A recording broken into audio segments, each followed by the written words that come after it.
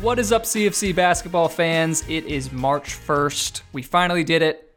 We made it through the weirdest regular season in college basketball history. Now we look ahead to March Madness.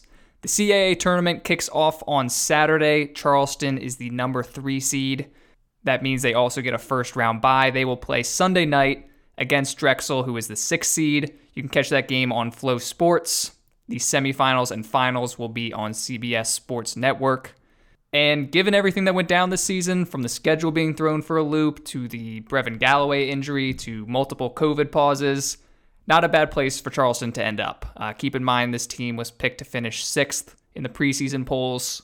They lost their leading scorer before conference play even started, but give credit to the players and the coaches. They still managed to outperform expectations, and this tournament is as wide open as any in the country. With the bye, Coach Grant also assures himself a 7th straight trip to at least the quarterfinals. While he's been the head coach at Charleston, he's never been eliminated in the first round. It's also the 5th straight year that Charleston has had a bye, which goes to the top 6 seeds. So both nice streaks for the coaching staff to keep alive, and a credit to Coach Grant. Here to preview the CAA tournament is our friend Brendan Doyle from No Bid Nation. That is the William & Mary blog and podcast that you should definitely check out. You may remember Brendan from our season preview episode back in the fall, so it is only appropriate that we bookend this season by chatting with him again, revisiting some of those preseason predictions we had, and seeing how many of them blew up in our face. Before we get to our preview, we are recording this on Sunday, the day that was supposed to be senior night at TD Arena, so I just want to give a quick shout out to the 4 guys who will not be back next year: Osinachi Smart, Samba Njai, Peyton Willis, and Lorenzo Edwards. All 4 guys have been model citizens for the men's basketball team, just high character guys, never gotten into a lick of trouble on and off the court. Really proud to have each of them affiliated with our school. Osi and Samba especially have put in a ton of work over the last 4 to 5 years, doing everything asked of them despite injuries or redshirt seasons, their roles changing, anything else like that. And then Peyton and Lorenzo, 2 dudes who came in this summer and stepped right into the starting lineup. I think they're a big reason why the team was better than a lot of us thought it would be, and their contributions were definitely felt this year. So in summary, just big thank you to those 4 dudes. If you see them either in person or on social media, be sure to give them a shout out. Congrats to all of them. All right, coming up next, Brendan Doyle and I talk CAA tournament. All right, Brendan, we made it to the finish line. The wheels came off the season a while ago. The hubcaps spun off. There are plumes of smoke coming out of the hood of the car, but the CAA made it to the regular season. How are you doing? How are you feeling? You know, there were multiple points in this year where I thought we would not reach this point, and there's certainly enough time between now and next weekend Yes. where things could continue to go off the rails. But we're going to have a tournament in some capacity, in some form. Just the fact that you got there, that's all you need to do at this point. In this year, you got there. There's going to be a tournament. You know, I'm cool with that. So this was your first time. I know you're obviously a William & Mary fan and alum, but this was your first time, blogging and podcasting about the team. What are your overall takeaways from the season? Like, how are you going to remember this season? Yeah, see, that's an interesting question. So I was talking to the other guys with No Bid Nation, Cameron Bray and John Kearns, about how I think we would actually be a little bit disappointed if this is the year that William & Mary actually makes the tournament. It's it's such a weird feeling, having been somebody who was at all the games for 4 straight years and would have been that this year as well. The season feels like it's been incredibly long, and also with all the stops and starts, like it barely even started. So I don't know. Moving forward, you're gonna look back at all the cancellations, all the stops and starts, and how fluky this year was. I mean, you look at the bracket for the CAA tournament, and you see teams like Drexel in the 6th spot, and UNCW played 7 CAA games. All of those, I think, are going to culminate in what is going to be a pretty weird CAA tournament. So I think that's kind of how you'll look back at this year after all said and done. Yeah, I agree. We always say that the CAA tournament's going to be unpredictable, and this season's no exception. But I'm with you. I'm going to remember this season for the weird scheduling quirks, lack of a non-conference season, really, the starts and stops, just player availability and transfers kind of swinging things. I mean, we'll get to the predictions we got wrong, but JMU has everybody eligible and they have a fantastic season. You have other people missing games or coming back from COVID protocol. The Saturday, Sunday games that the CAA scheduled. I'm going to remember all that stuff. Weird season all around. And I'm with you. It felt like simultaneously like a short season and a long season. Yeah, absolutely. What about the CAA's kind of leadership and navigation of COVID? Are you a fan? Do you think they could have done more? Well, there's been a lot of talk recently about the CAA's handling of the schedule, which I'm sure you've been involved with in some capacity. I have no idea what you're talking about.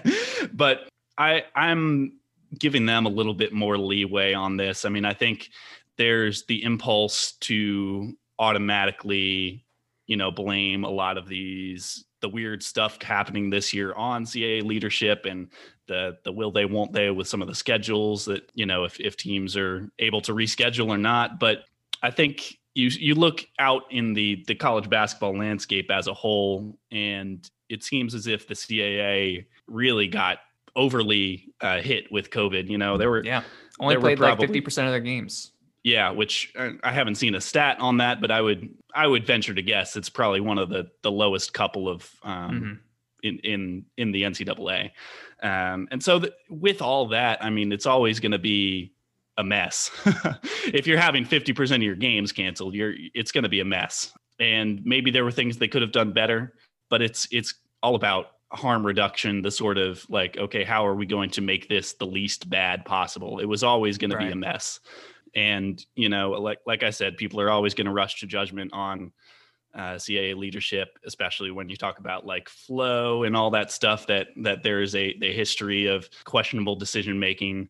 But you're talking about FLO flow, not FLOW, right? FLO flow sports flow, all that sort of deal. But I don't think there's way too much that you could point to this year and say they needed to do this, they needed to do that. I think it was just kind of a mess, and dealing with it was always going to be tough. Yeah. I mean, obviously I wish the league had a little bit more creativity when it came to contingency plans and, what to do. Yeah. What's your plan B after cancellations? I don't know if they expected half the games to be canceled, but most of my gripes with the CAA are still things outside of their handling of COVID. Like the fact that there was no nationally televised conference games this year. No. I don't know how that's possible. I don't know what the conversation with CBS Sports is like, but the flow deal continues to kind of be a frustrating point for fans, and hopefully it's something that they can turn around soon. But let's look ahead to the CAA bracket. If all 10 teams are going to play in Harrisonburg, I'll just break it down real quick.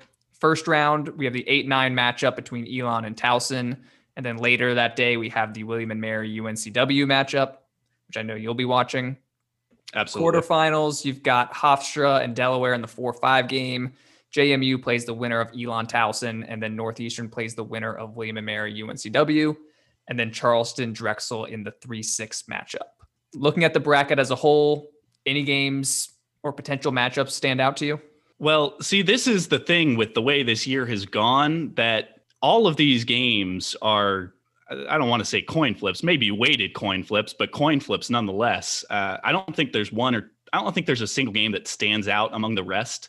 One that I would be interested in seeing, and this would be a second round matchup or a quarterfinal matchup between Elon and JMU, I think could be a really interesting game. Yep. Just because, I mean, even if you look at the number 1 versus number 8, I mean, I think this Elon team is playing its best basketball of the year right now. They won 3 in a row, and they seem to be putting it together offensively where they struggled for a large portion of the year. JMU obviously losing Matt Lewis. You got to see if somebody like Vadim Morris can step up and really be the go-to guy for them. But it would be an interesting matchup, I think, and somewhere where, I guess it would also be an upset, but you don't go in thinking you're going to see an 8 beat a 1 in your CAA tournament. Right. So that could very much be an interesting game, I think. But up and down the schedule. I think you're going to see competitive games. Hofstra Delaware will be a fun one. Charleston Drexel will be interesting. I think Drexel as the 6th seed would be favored there. Yep. And then whatever you see in the Northeastern game, I mean, I think that's got the chance to be the most lopsided of the quarterfinals games, whether they play UNCW or William & Mary. So, yeah, well, the potential JMU Elon matchup stands out to me too, because I agree with you. Elon's the hottest team going into the CAA tournament. They just had a buzzer beater against UNCW. They're definitely playing their best basketball of the season right now. They have all the momentum. And JMU, just the opposite. You mentioned the Matt Lewis injury. I give them the slight edge because they're playing at home, but that's a really scary matchup for a 1 seed to have Elon. Yep, Hofstra Delaware, always a crowd pleaser. That should be an interesting one. Charleston Drexel, I mean, this is my school, but that game worries the heck out of me because if you're a fan of any of the advanced metrics, Drexel is maybe the best team in the CAA, at least on KenPom. I think they're the top rated team in the CAA. Other kind of stat tracking sites have them as one of the top 3 teams. So they're way better than a 6 seed. They're thrown off by the fact that they only played 2 home games in conference play. They are a better team than they are seeded. And Charleston has not looked the same since their loss to Elon. I mean, they barely scrapped by against a Division II team, and they're going to be coming off a COVID pause. So I could see them being rusty. Drexel's playing really well. They just beat JMU at JMU, same venue that the tournament's going to be hosted at. So that game is scary for me as a Charleston fan. Yeah, I absolutely understand why. I mean, if you were to go up and down the seeding in the tournament this year, I mean, you knew it was always going to end up wonky with the schedules and everything. Drexel is probably the team that got the short end of the stick, at least the most out of anybody in the CAA. As the 6th seed, whoever was going to draw them was going to be in for a little bit of it wasn't going to be the best 3-6 matchup. So yeah, your Cougars are going to. Well, I was rooting for JMU. I was rooting for William & Mary to get that 6th seed. No offense. To be fair, we were too, but that's going to be a tough matchup for you guys. It took a miracle foul against Zep Jasper for 3 free throws at the end of that first Drexel game for Charleston to pull out the win at home. And then the second game, Charleston's depth really carried them, but that depth isn't going to matter if it's the first game for both teams. Like, Drexel's going to ride Winter and Butler as much as they can. I think they can pull an upset in that first round, especially because they're going to be practicing and having just played there and just played on the road so much. Yeah, it's scary. Well, let's not overlook the pig, the play-in games, or as I affectionately call it, Hot Seat Saturday. Your team is going to be playing in that, but out of those 4 teams, who are you worried about? We talked about this before we started recording. If there was a coach who loses in that round or just has a bad tournament, is there anyone you could see being on the hot seat coming out of Hot Seat Saturday? Yeah, I mean, that's a tough question. I tend to say no, considering the circumstances of this year. I mean, maybe you wonder a little bit about Pat Scarry, but I don't feel like there have been that many whispers surrounding him. The guy coming into the year who you thought might be somebody in that vein was Zach Spiker at Drexel. But considering the way that they've played and the way that their schedule has turned out, I don't think that there's really anybody on enough of a hot seat to have a bad tournament showing really turn that into a firing for them. Yeah, well, you look at the other 3 teams besides Towson in that first game, no one's getting rid of a first or second year coach. And I do think it would be a low blow to get rid of somebody after the season that was, but other teams have fired the coaches. So I think Scary's probably on the hottest seat. I don't know if he's ever made a CAA final. He has had some bad letdown tournaments. So he would be my pick as well. Everyone else is probably safe. What do you think of William & Mary's draw? I don't know. I mean, UNCW is probably the wild card of the tournament, obviously is the 10 seed, but only playing 7 conference games and not just struggling with COVID, but also with injury. They've only got 7 guys to play.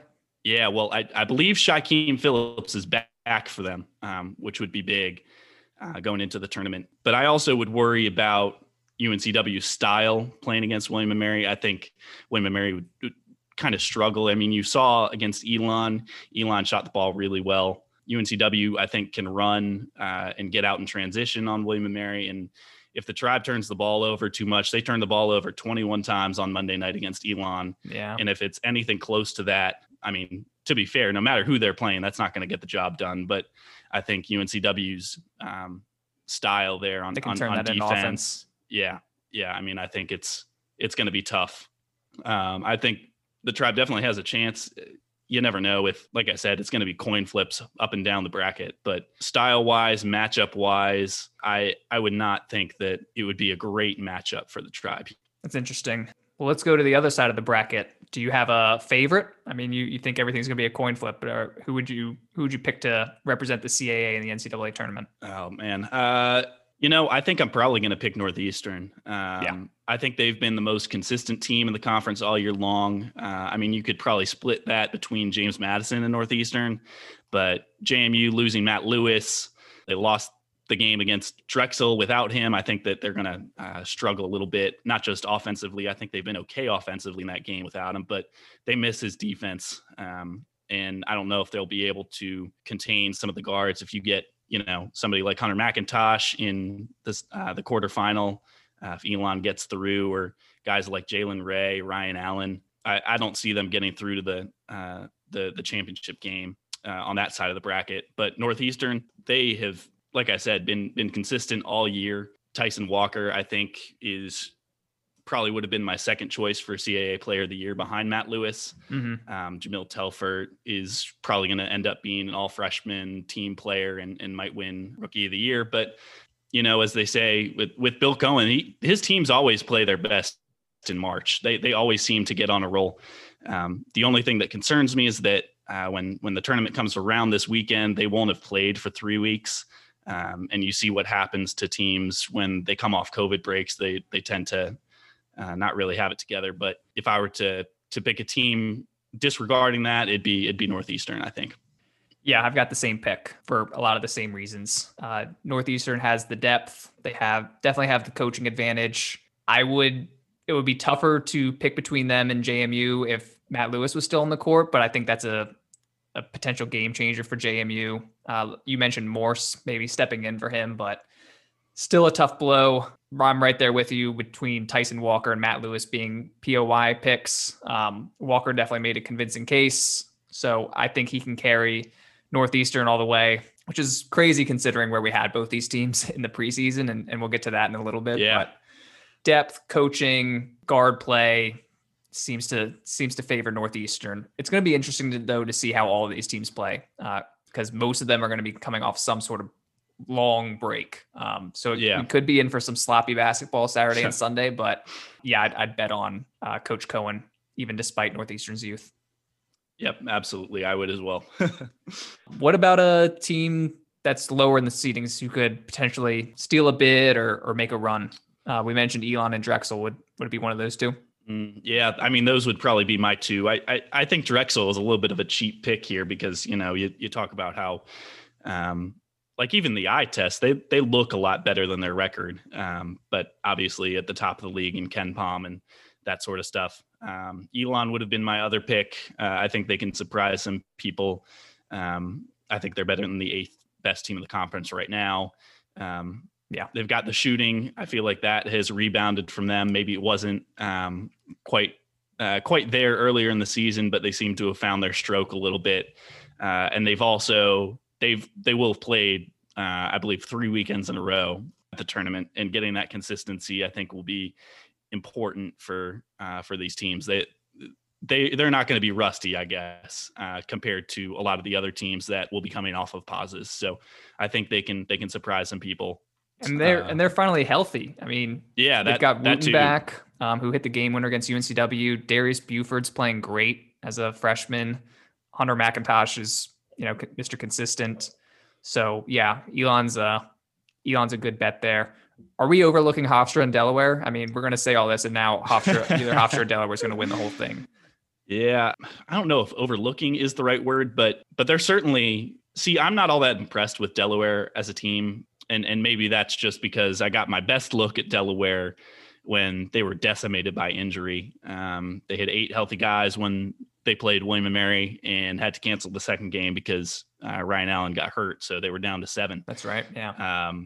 So maybe they're better than I remember. Dylan Painter is a guy who I think makes an impact on both ends of the floor. And given that he's the best big man in the league, I'd call him the best big man in the league. I'd say he's right up there. James Butler's pretty good too. That's true. James Butler's there too. But yeah, I think he could kind of carry the team, and you've got the combination like Drexel does with Butler and Winter. You've got the combo between Ryan Allen and Dylan Painter there, the kind of guard big combo that I think could overwhelm a team like Hofstra. Hofstra is not a team that is incredible defensively. So if they go cold a little bit, I could see Delaware taking that game and maybe riding it out a little bit. It's funny that that's going to be a matchup between the defending champs and the team that after last season, everyone picked as the favorite. Kind of funny that they're matched up with one another, and we're basically overlooking it for the juicier matchups down the bracket. Yeah, well, I think we're in agreement with a lot of stuff that's going to happen, which means we're probably going to be wrong. Happen. Yeah, exactly. So on that note, I wanted to switch it over to our preseason predictions. You and I got together for a pair of podcasts before the season kicked off. So I wanted to go back to what we discussed this past fall, take credit for something you were right about, and take it on the chin for something you were dead wrong about. Do you want to go first or should I go first? Oh, I can go first. Okay. I believe in our preseason podcast on Holy City Hoops, I believe I said that Zane Martin would be the player of the year. Yeah. He's on my list as well. Yeah, that didn't quite turn out as well. I mean, I think he was their best player all year. He was Towson's best player, but I mean, considering the way that Towson played, and even his performance within that, I'm not even sure he's going to be second team all CAA. But yeah, no, I was very wrong about that. All right, well, I'll go next. I picked, I believe, on your podcast that my pick for team to underachieve was Northeastern. So I will take that one on the chin. I said, I wasn't totally wrong though. I was like, Tyson Walker is really good, and then other than that, it's a bunch of dudes. Tyson Walker might be the player of the year. So am I really that wrong? But I knew when I said it that betting against Bill Cohen was probably a bad idea. But I'll take the L on that one. Yes. You did say at the time that you were not sure why you were making that pick because they were going to prove you wrong. But I'd say for one, I was right about, which almost a backdoor sort of getting right about this was Drexel. I think I picked them as a team that I thought was going to underachieve. And they ended up as the 6th place team in the conference when, what were they preseason? Were they? I don't remember. I think they were like 4. Yeah. Well, they were towards the top of the league, 3rd or 4th, but I mean, they're better than that in terms of the actual play on the court, but they underachieved. They got the 6th seed in the tournament. So I'll take credit for that one, even if it wasn't quite how I meant it. Can I take credit for Elon finally playing as well as I thought they would?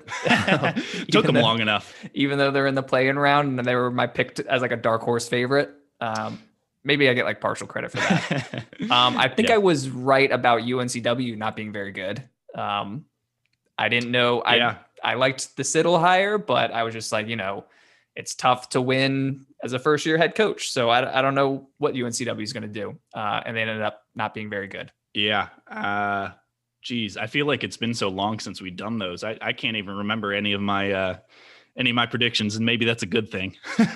I feel like I was optimistic about Byington because he has some CFC roots, but I certainly was not calling them a contender, or I don't even know if I picked them to like not be in the basement, but I think I said some nice things about Coach Byington, if that counts for anything. We'll give you that one as well. You take what you can get here, considering the some of our misses.